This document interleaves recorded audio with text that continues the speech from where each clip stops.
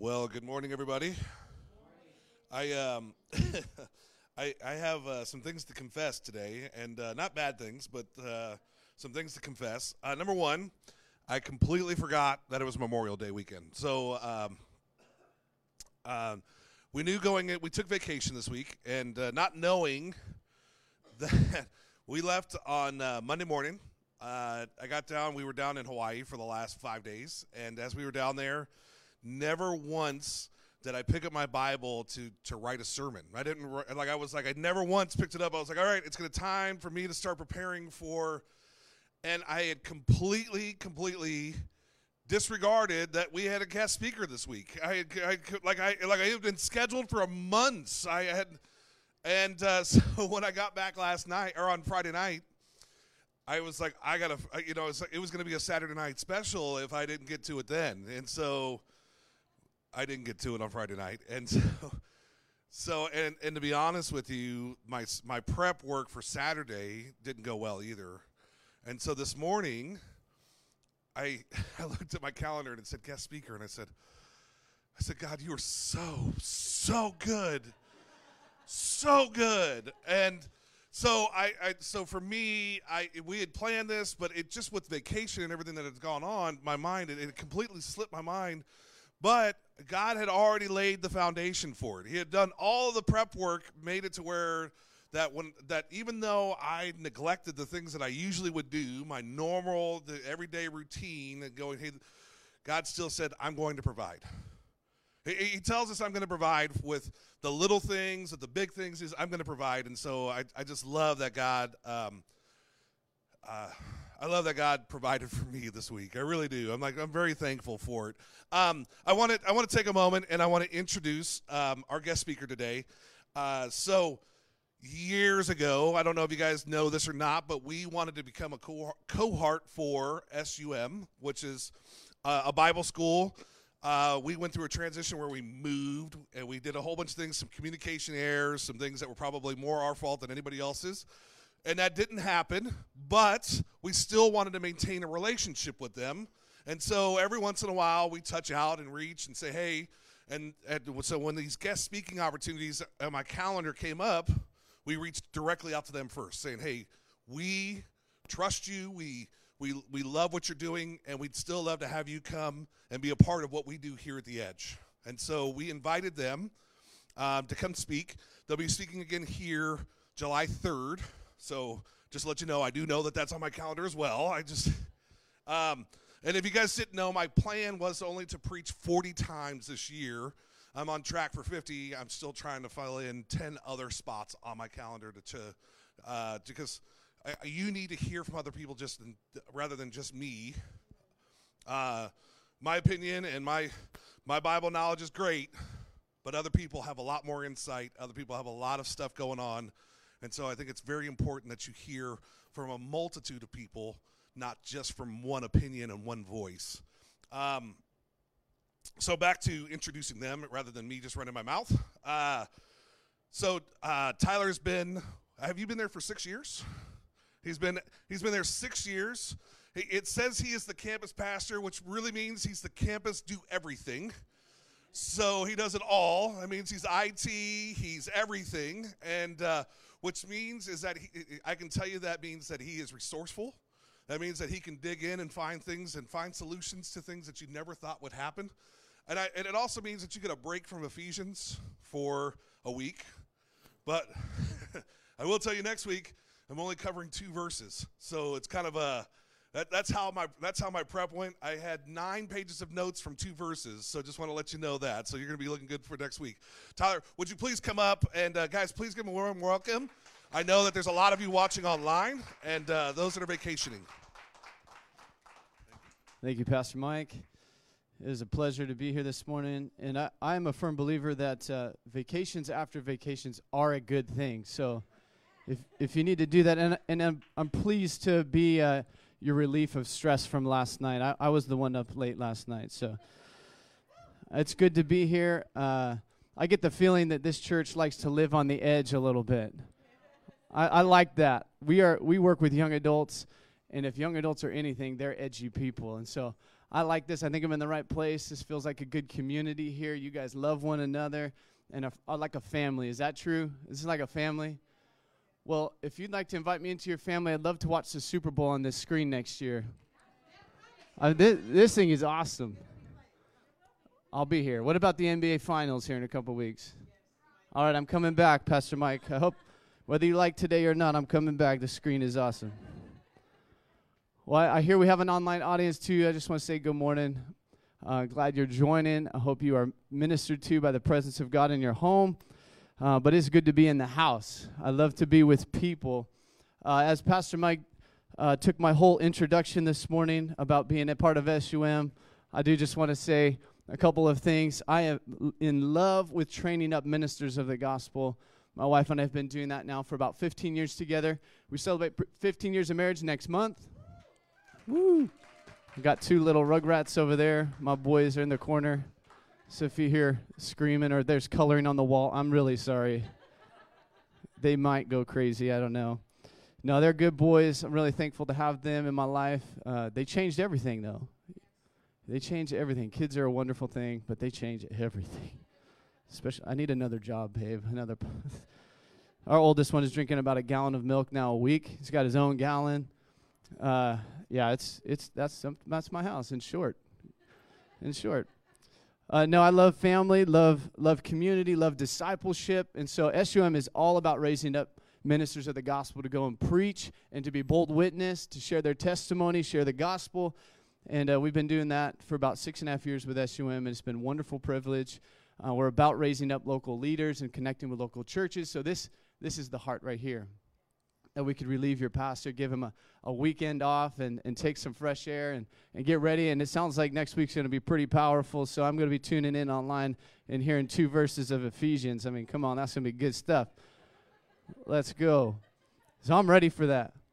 But before I get into the message this morning, it is Memorial Weekend, and I just want to take this opportunity to say, if you are military in this place, if you have family who is military, I know we're close to the Air Force Base, I just want to say thank you.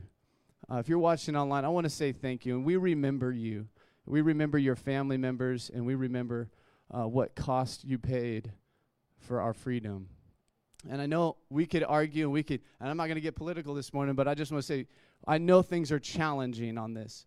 I know we have a lot we feel like have pressure on it, but we are grateful for what we have, and we want to continue to fight for that. So thank you.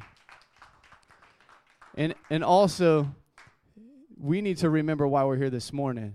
Tomorrow's going to be a great day of remembrance for our soldiers, for those who have laid down their life. But we're here today on this powerful Sunday because of one who laid down his life. Amen? We remember the name Jesus this morning. We were singing some songs. Man, I was ready. Worship was going. I was in here for a practice this morning. I thought, man, we're doing nothing else. I don't need to preach. We don't need to preach. Let's just worship. It was good. And it's good to remember and remind ourselves that Sunday is the day of the Lord. It's the Lord's day. Everyone say, it is the Lord. Come on, it is the Lord. He is the reason why we're in this place. He's the reason why you gathered this morning. Maybe you didn't know that, but he's calling you this morning. He brought you here. He wants you in this place. He's the reason we're here. He's the one who drew you. Maybe you know him, and that's why you came. But if you don't know him this morning, he's wanting you to know him. He's in the business of wanting to be known. He's about drawing people to himself and showing them who he is. And so it's the Lord we're worshiping this morning. It's the Lord. We're going to get into his word and find out more about who he is. And I'm thankful this morning that Jesus is in the business of revealing who he is. He's in the business of letting people know who he is and what he can do in your life and what he has done for your life. And I'm thankful for that. And so we're going to get into his word. And this is our theme this morning. I'm like a one-thought kind of guy. So this morning, it is about Jesus. It is the Lord, okay? That's the theme of my message this morning. Before we open up, though, we're going to be in John chapter 21. So if you want to turn there, John chapter 21, I want to pray, is ask for the Lord's help as we dive into this, okay? Heavenly Father, I thank you for this opportunity to open up your word. God, I pray that you would minister to all of us in this room, to everyone listening online. God, may your word go forth and produce harvest. May it water seed. And God, may we rejoice today because you are for us and not against us. In Jesus' name, amen. Amen. Acts 17 is probably one of my favorite passages in the Bible. I love the account that Paul records there, and it says that he's not that far from each one of us, that we would feel our way towards him and find him. And so it's my hope this morning that we find the Lord, that we come near him. Amen? John chapter 21, say amen if you are there. Amen. This place is ready. All right, open up. We're going to go through the whole chapter pretty much, okay? But I'm going to work through it with you. I want to just kind of journey through this story. I love this chapter. We're just coming out of, we're a little bit post-Easter and resurrection, and Jesus has revealed himself already a few times.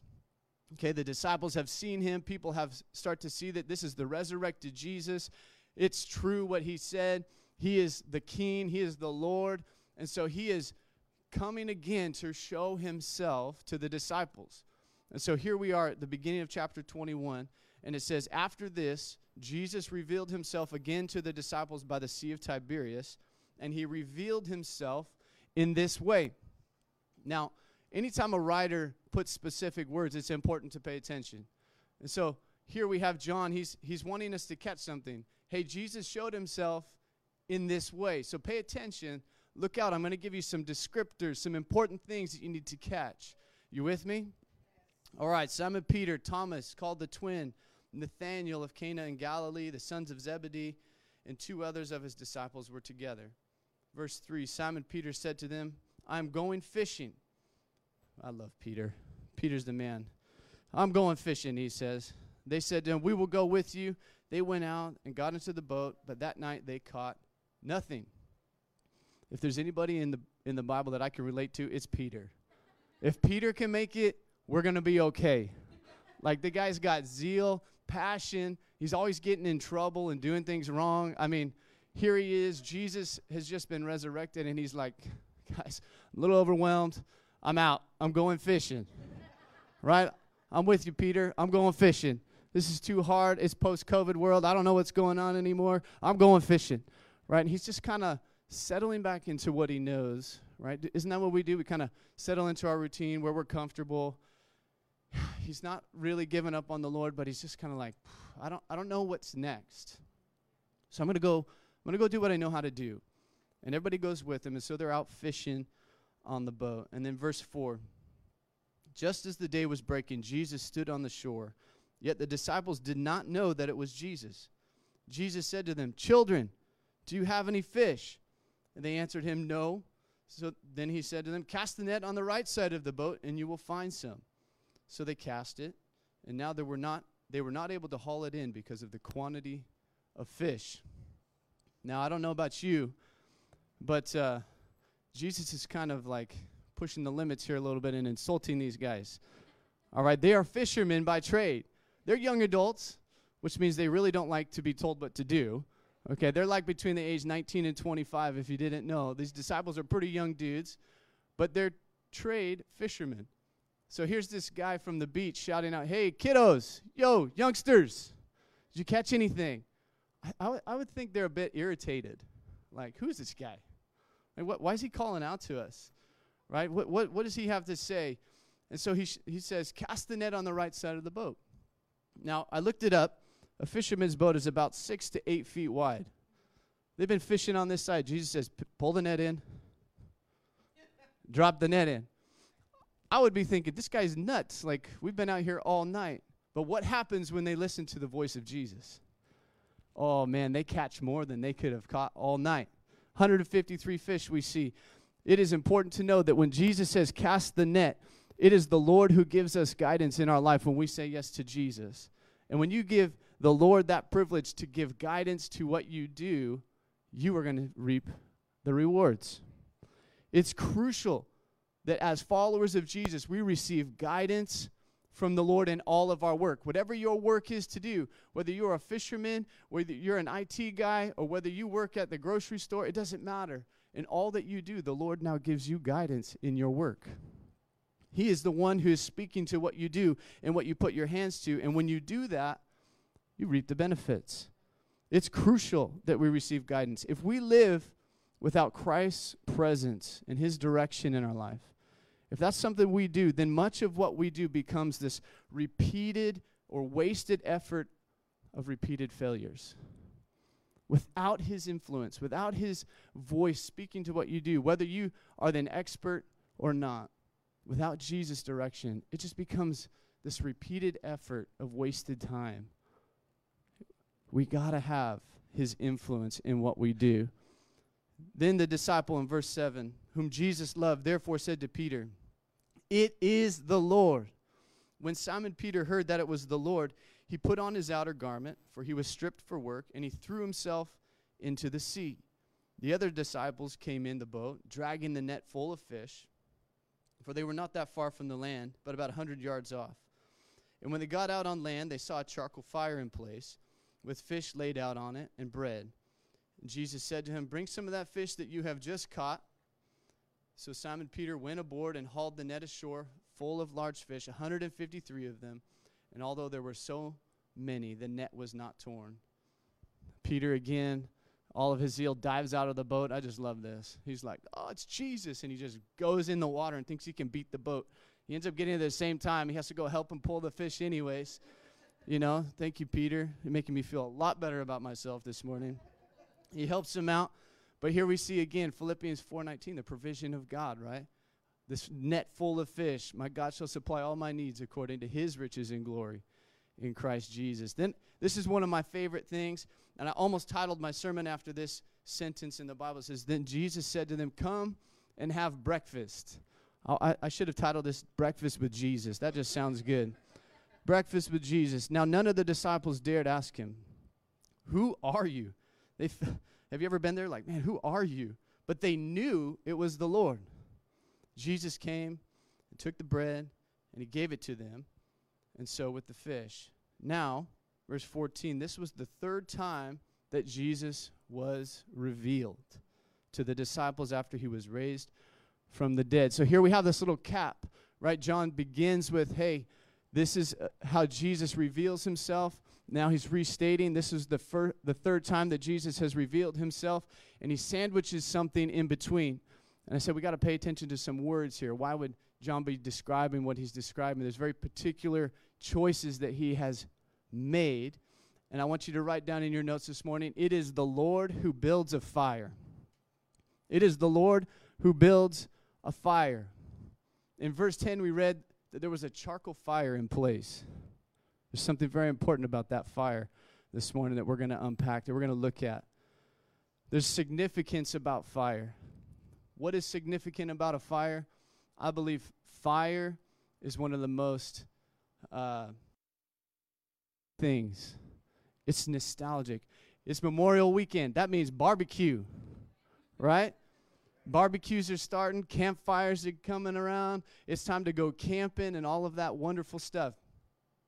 Every time the campfire starts, I have floods of memories, of stories, and conversations. For many of you, smoke or the smell of a fire starting up has with it some negative memories and emotions. Just a year or so ago, we had the fires that came right through here and jumped the freeway. We've had fires a couple years ago in Napa that surrounded us. And so sometimes there's trauma, there's emotion, there's heaviness with the fire, right? It brings up, it stirs up something, and we have this flood of memories and this flood of emotions, and it kind of is either uncomfortable or it could be good. So I think the fire is very nostalgic. There's something important about this charcoal fireplace, right? It's starting to stir something up. And so I asked the question, what does this mean for Peter? Why is this important to think about with Peter? What does this mean for him? What does this dramatic encounter with the risen Lord mean for Peter? Well, it was only a few short weeks before, or a week or so before, that Jesus was having a conversation with the disciples, and Peter had boldly announced to everyone around and to Jesus that he would give his life for Christ. He said, "I would give my life for you, Lord. I would die for you." And Jesus responds to him by informing them that, Peter, actually, you're going to deny me 3 times before the night is in. All this zeal, all this passion, Jesus, I love you. And then Jesus returns and is like, actually, you're going to deny me. No. You know, that moment of like, wait, no, I'm not. You know, Peter just went through this really big thing. And then we see later that evening, Jesus is arrested. And while he stood trial before the chief priest, Peter is outside in the courtyard, kind of hidden in the shadows, watching, listening. Then we see that he gathers around a charcoal fire. Same language is used here, the same description of a charcoal fire. Peter is hovering around this fire, and 3 times Peter was recognized as one of Jesus' followers, and 3 times he denies even knowing Jesus. Nostalgic. There's a memory here. There's an emotion attached to this fire. Luke 22, verse 62 tells us that when Peter realized what he had done, that he wept bitterly. Wept bitterly. Have you ever found yourself in a moment where you're weeping over what just happened? You're cringing by what you just said. Oh, why did I do that? Is this, who am I? You begin to question your identity, your calling, and your purpose in life. Peter has just wrestled with everything that the Lord said he would do. I just said I would die for you, Lord, and I have actually denied you. So Peter finds himself in quite a little bit of a spot here. And I imagine that Peter's emotions during this time are just all over the place. I mean, he's with the resurrected Savior by the Sea of Tiberias next to a charcoal fire. This is already monumental in itself. On one hand, you have this overjoyed sense of like, this is the resurrected Jesus. He is true. He is king. That video we just watched, I mean, we could give an altar call right after that, right? This is who we're talking about. But then on the other side, you have shame, embarrassment, and the memory of deserting and leaving Jesus in one of his darkest hours. That's heavy. That's heavy. In a room this size, many of us, if not most of us, can recount right now that heaviness, that moment of like, I've let you down. I'll let you down. And so here I imagine Peter as having disqualified himself from the Lord's service. I'm not worthy. I'm not worthy to be here. And he's just waiting in these tense moments. What is next? What is Jesus going to do? I believe each one of us can recall a charcoal fire moment with the Lord. In a service like this, in your home, listening to worship music, or in a conversation in a coffee shop with someone, you can remember a moment when Jesus begins to stir a memory up. He stirs up something, and you begin to feel the heaviness and the weight of that, and you're wrestling with this breakfast with Jesus moment. You want to be there, but you don't want to be there. Can anybody relate? I have been there. Lord, I want to be with you, but I don't, because I know that you're talking about something. I know that you're going to address something. And so with sweaty palms and that heart racing, and you're just like breathing heavy and your thoughts are going crazy. What's he going to say? What will he think of me? Have I disqualified myself from your service? Have I disqualified myself? And then you hear the words break through either that noise or that silence moment for you. And these are the words that you hear. Come and eat. Jesus says this, come and eat with me. Let's dine together. He's inviting you in closer. He's wanting you to be near. And there's this sense of familiarity that I see Peter is recognizing. It's familiar territory. He knows those words. He's heard them before. But there's also something very different this time. There's also something that's kind of shaking things up. And like the disciples, you and I have been in that moment where we want to ask, who are you? Who are you today, Jesus? But we know it's him. We know it's the Lord, but there's this question mark of who are you? So when finally Jesus breaks through with this question, it's always the perfect question with Jesus. If you read any of the Gospels, you see Jesus is the best at asking questions. They are never easy. They are usually insulting. You're like, thanks, Lord. Appreciate that one. He's really good. He's right to the point. He's accurate. But his questions are always purposeful. And he asks for a reason. And most of the time, he wants to reveal some truth to us. He wants to show you something you don't know. He wants to prove to you that he is who he said he is. And so he's revealing himself again to Peter. He wants to show Peter something, that I am who I said I was, and I'm even more than that. And the writer, John, he's like, noting this whole situation, like they're right in the circle here, Jesus is here lighting up the shadows like we just sung in that song. Jesus is literally lighting up the shadows of Peter's heart. And John is just going, oh my goodness. Oh man. And so in verse 15 we see, when they had finished breakfast, Jesus said to Simon Peter, Simon, son of John, do you love me more than these? He's talking about the other disciples. And he said to him, yes, Lord, you know that I love you. You know that I love you. And so he said to him, feed my lambs. And he said to him a second time, Simon, son of John, do you love me? And he said to him, yes, Lord, you know that I love you. He's getting a little irritated, He said to him, tend my sheep. So verse 17, he said to him a third time, Simon, son of John, do you love me? Peter was grieved because he said to him this third time, do you love me?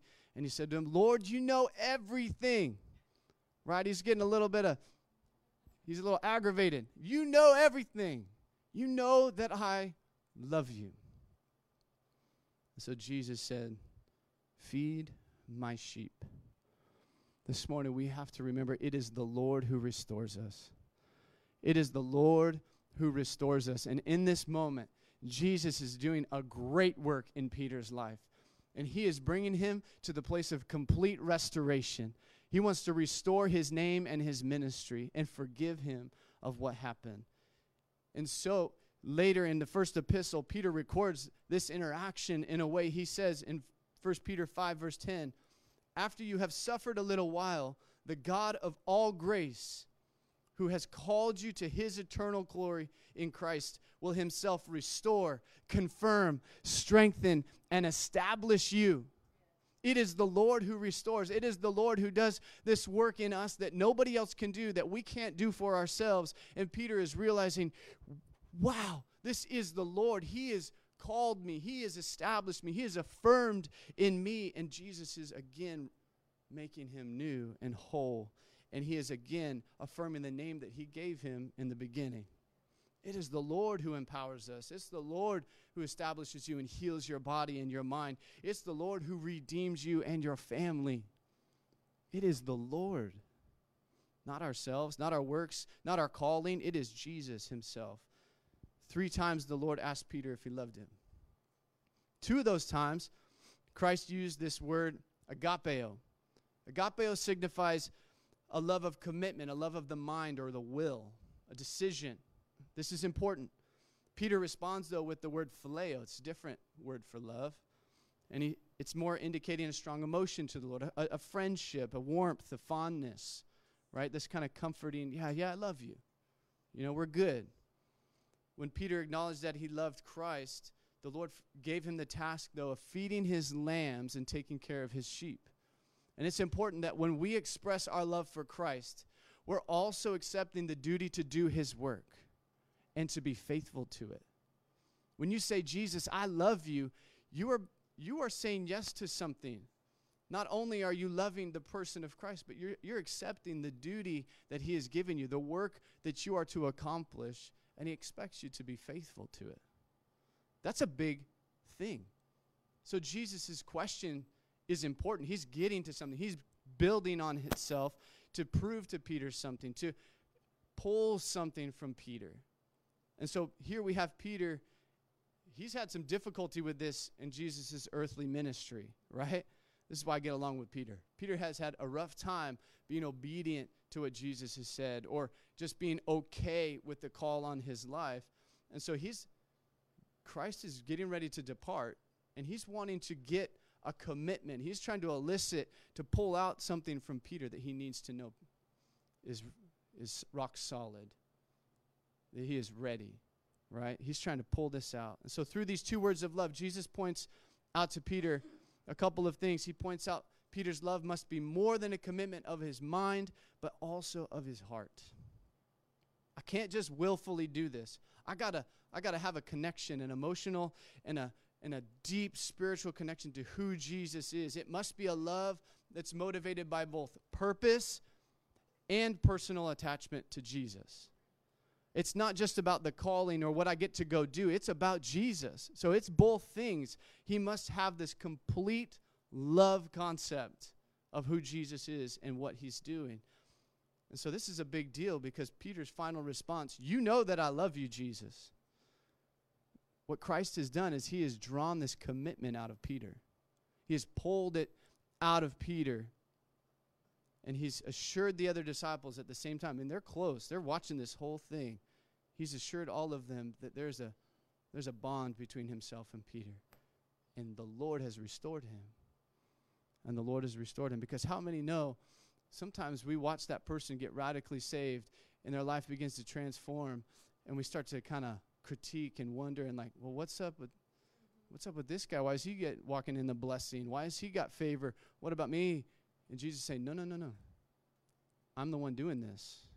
I'm the one. This is for you too, but I want you to know I am affirming Peter's call. He will go and accomplish what I've set him to do. In the process, he demonstrates complete forgiveness. Thank you, Jesus. Complete forgiveness. And the Lord restores Peter and his leadership and the continuing of the ministry of gospel. Hallelujah. Thank you, Lord. This is what he does in our life. But unfortunately, there are many of us who never make it past the charcoal fire. Many of us never get past this moment that stirs up the emotions, that stirs up the memories, that stirs up the hurts, the pains. We don't get past that moment. We ask too much, who are you? And we don't just recognize it is the Lord and step into it. We don't want to go there. I don't like that memory. I don't want to deal with that pain. I don't want to. And so when the conviction comes up, we push it away and we don't embrace it and wait as Peter did around this fire for the words of Jesus. And Jesus knew that even though Peter was emotionally enthusiastic, he's vibrant, he's got great energy, his commitment was not going to last if he did not, with confidence, pull out his love for Christ. You and I will not last outside those doors if we do not commit, if we are not 100% certain of our love for Christ. You will be swayed. You'll be moved. There's going to be somebody coming after you. There's an enemy that prowls around like a roaring lion seeking whom he may devour. He wants to steal, kill, and destroy. We have got to know that we know that we know that we're in love with Jesus. You have to know that today. Before you leave this place, make sure that you have been right before God so that you can go and accomplish what you need to accomplish. Here we have Jesus. He's eliciting this confirmation, and he begins to tell of what's going to happen next. Before you can hear of what is going to happen next, we've got to be sure that it is the Lord we love. Verse 18, we'll move on here. Truly, truly, I say to you, when you were young, you used to dress yourself and walk around wherever you wanted. But when you are old, you will stretch out your hands, and another will dress you and carry you where you do not want to go. This he said to show him by what kind of death he was to glorify God. And after saying this, he said to him, follow me. Follow me. For Peter, follow me was to be crucified in Rome. It was to be crucified in Rome. And it said that Peter requested to be crucified upside down because he didn't feel worthy to die like his Savior. Yeah, and that is really something.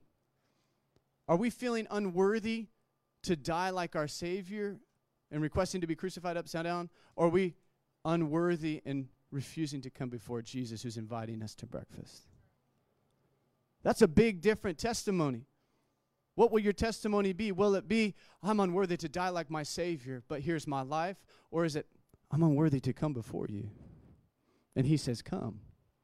We got to go through the fire.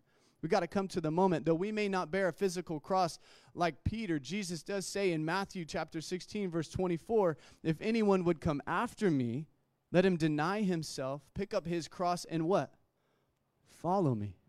There is a cross to bear. Each one of us in this room has a cross to bear. So we must pick it up. And Christ would elicit and require of us the same thing he asked Peter. From every follower of Jesus, he will ask the question, do you love me? Do you love me? Do you love the idea of me, or do you love me? That's a big difference. Do you love the concept? Do you love the conversation about love? Do you love those ideas and want to be accepted? Or do you love me? We have to love Jesus. The main issue is not, are you willing to go and do anything for God, or do you love other people? The primary question that Jesus wants his followers to answer is, do you truly love me? Do you truly love me? This is important. And we must answer, it is the Lord whom we love. It is the Lord whom I love. I'm in love with Jesus, not this microphone. I'm in love with Jesus, not a paycheck. I love Jesus. I love him. A deep, heartfelt love for God is the only effective motivation for serving him. It's the only way. It's the only way we're going to survive out those doors. You all lived through COVID. It's wild. What is going on? We don't know what's going to happen tomorrow. We're not guaranteed. We have to know. We got to know. And I just want to say, this post-COVID world, you should love on your pastor. Any pastor that is still doing what he's doing, man, what a champion. Pastor Mike, I appreciate you. You love this community. It's wonderful. And I think it's because he loves Jesus. It has to be. It has to be. Most days, I'm with you, brother. I've been there. 2 Corinthians 4:14 says, for Christ's love compels us. And that's what I see. Christ's love compels us. Jeremiah says, it's like a fire shut up in my bones, man. I can't contain it. It's coming out. I have to go. Christ's love is compelling me to go. It's hard to imagine a more important question that Jesus could have asked Peter. There's not a more difficult, but not a better question that he could have faced. Whether he truly possessed a devoted love for his Lord. His question also was public. Remember, the disciples were in close proximity. Jesus is not shying away from things. You need to make that public profession of faith. That no, it's about the Lord. I'm devoted to him. And though Jesus repeated this question to Peter several times, even hurt his feelings. I mean, I imagine Peter's just getting upset, you know. We feel like he's intruding on something. Really, it's a demonstration of his compassion and his love for Peter. It's a demonstration of his love and his compassion. Romans 5:8 says, but God demonstrates his own love towards us in this, that while we were still sinners, he died for us. Peter, I died for you. Do you love me? Right? He's going where it matters the most. Before his death, Jesus never beat around the bush. We talked about this with his questions. He never held back. He went for it. Right? He said, you whitewashed wall, brood of vipers. I mean, he was the man. They talk about living on the edge, turning tables and fashioning whips and stuff. I mean, Jesus was like the man. But I don't imagine that after his death and resurrection and being restored to King of Kings and Lord of Lords that he's going to pull any punches. He's not going to be any gentler. He's going to get right to it. We're going to come and we're going to try and have all this fluffy stuff that we want to talk about with Jesus. He's going to be like, I want to talk about that. Right? We've all been there like, not that. Like, turn the page, you know? So here he is. I want to deal with what needs to be dealt with most. I want to deal with that. Because that is going to save you. If we can deal with that, that's going to save you. That's going to restore you. That thing's going to heal you. That thing is your provision. That thing is your future. This is what you need the most. So let's go back and look at verse 17 again. He said to him the third time, Son of John, do you love me? Do you love me? And Peter was grieved because he said to him the third time, do you love me? Lord, you know everything. You know that I love you, Jesus said to him, feed my sheep. When I was studying this passage, I found it really interesting that Jesus over and over uses a specific name for Peter. He says, Simon, son of John. Simon, son of John. Simon, son of John. Well, in the beginning, in John 1, verse 42, we see that when he calls him the first time from the fishing boat, says, hey, follow me and I'll make you fishers of men. We see this interaction where Jesus says, hey, you are Simon, son of John. You will be called Cephas. changes his name. That's Aramaic for the rock. That's where we get Peter.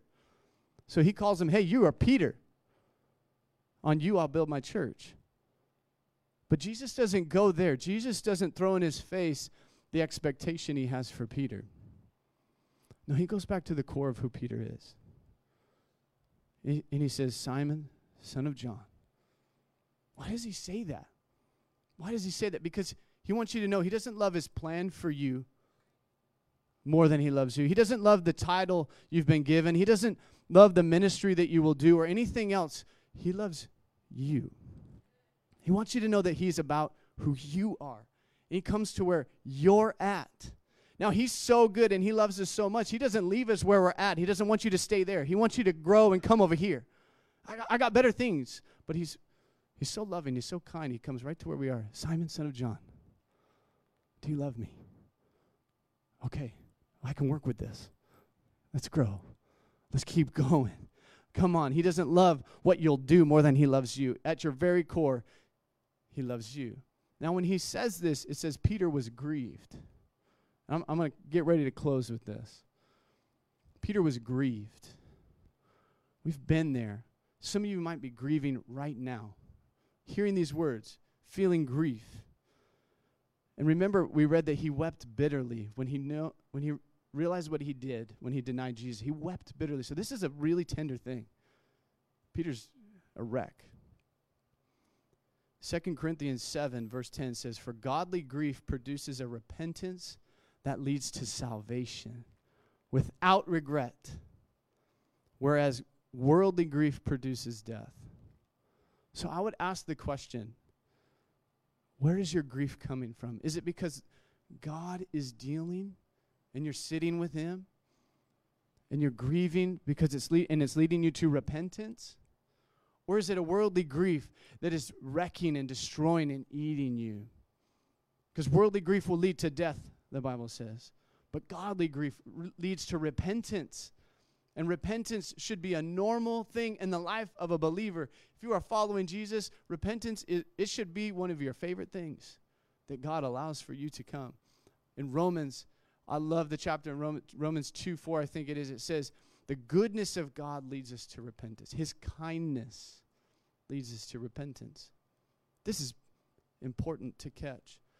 That Christian sorrow would lead us to repentance. Repentance leads us to forgiveness. And then forgiveness leads us to true joy in knowing that we've been reconciled with our Savior. And here Jesus has reconciled Peter, and he has shown him yet again who he is. I am this. This is what I have for you, what I can do for you. And God's calling for his disciples and for you and I as his followers is to know him and to love him. And he is doing this for Peter. Out of that love relationship is coming the motivation. It comes from deep within, the power to fulfill our God-given purposes. You have a purpose in your life. You have a destiny. God wants to do something in you and through you and to the world around you, and he is going to do it this way. No matter what you have to endure out there, you will be able to withstand it if you will go through this fire moment. If you will allow Jesus to speak to what he needs to speak to, if you allow the Holy Spirit to work in your life, you will be able to endure till the end. Because his word does not fail. He does not fail. He is the same yesterday, today, and forever, and he is at work, and he wants to show you who he is. It's then you can answer this question. When the world says, what is the reason for the hope inside of you? Peter says, you must have an answer. So when the world says, what's going on in your life? What's with this favor, this joy, this love? You're not the same person. What's going on in your life? You can answer, it is the Lord. It is the Lord in my life. It's the Lord who's done a work in me. It is the Lord who loved me and restored me, and he saved me. And you can answer and respond to that question. It's Jesus. It's Jesus. But we have to go through this fire moment, this thing where Jesus brings it up, and you got to talk about it. You got to let him put his finger on it, and you got to decide. I love you. I love you. And he will do a work in you. Amen? Amen. Let me pray for you. And I'm going to give this mic over to Pastor Mike. And it's been a privilege. I'm going to give the mic to Mike. Father, I thank you for your word. God, I ask for your help and your courage, God, to sit with you at breakfast. God, that we would not shy away from the moments when you want to deal with where we grieve most and turn that grief into repentance and lead us to your forgiveness and freedom. Your word says that where the Spirit of the Lord is, there is liberty. And God, we are in need of liberty.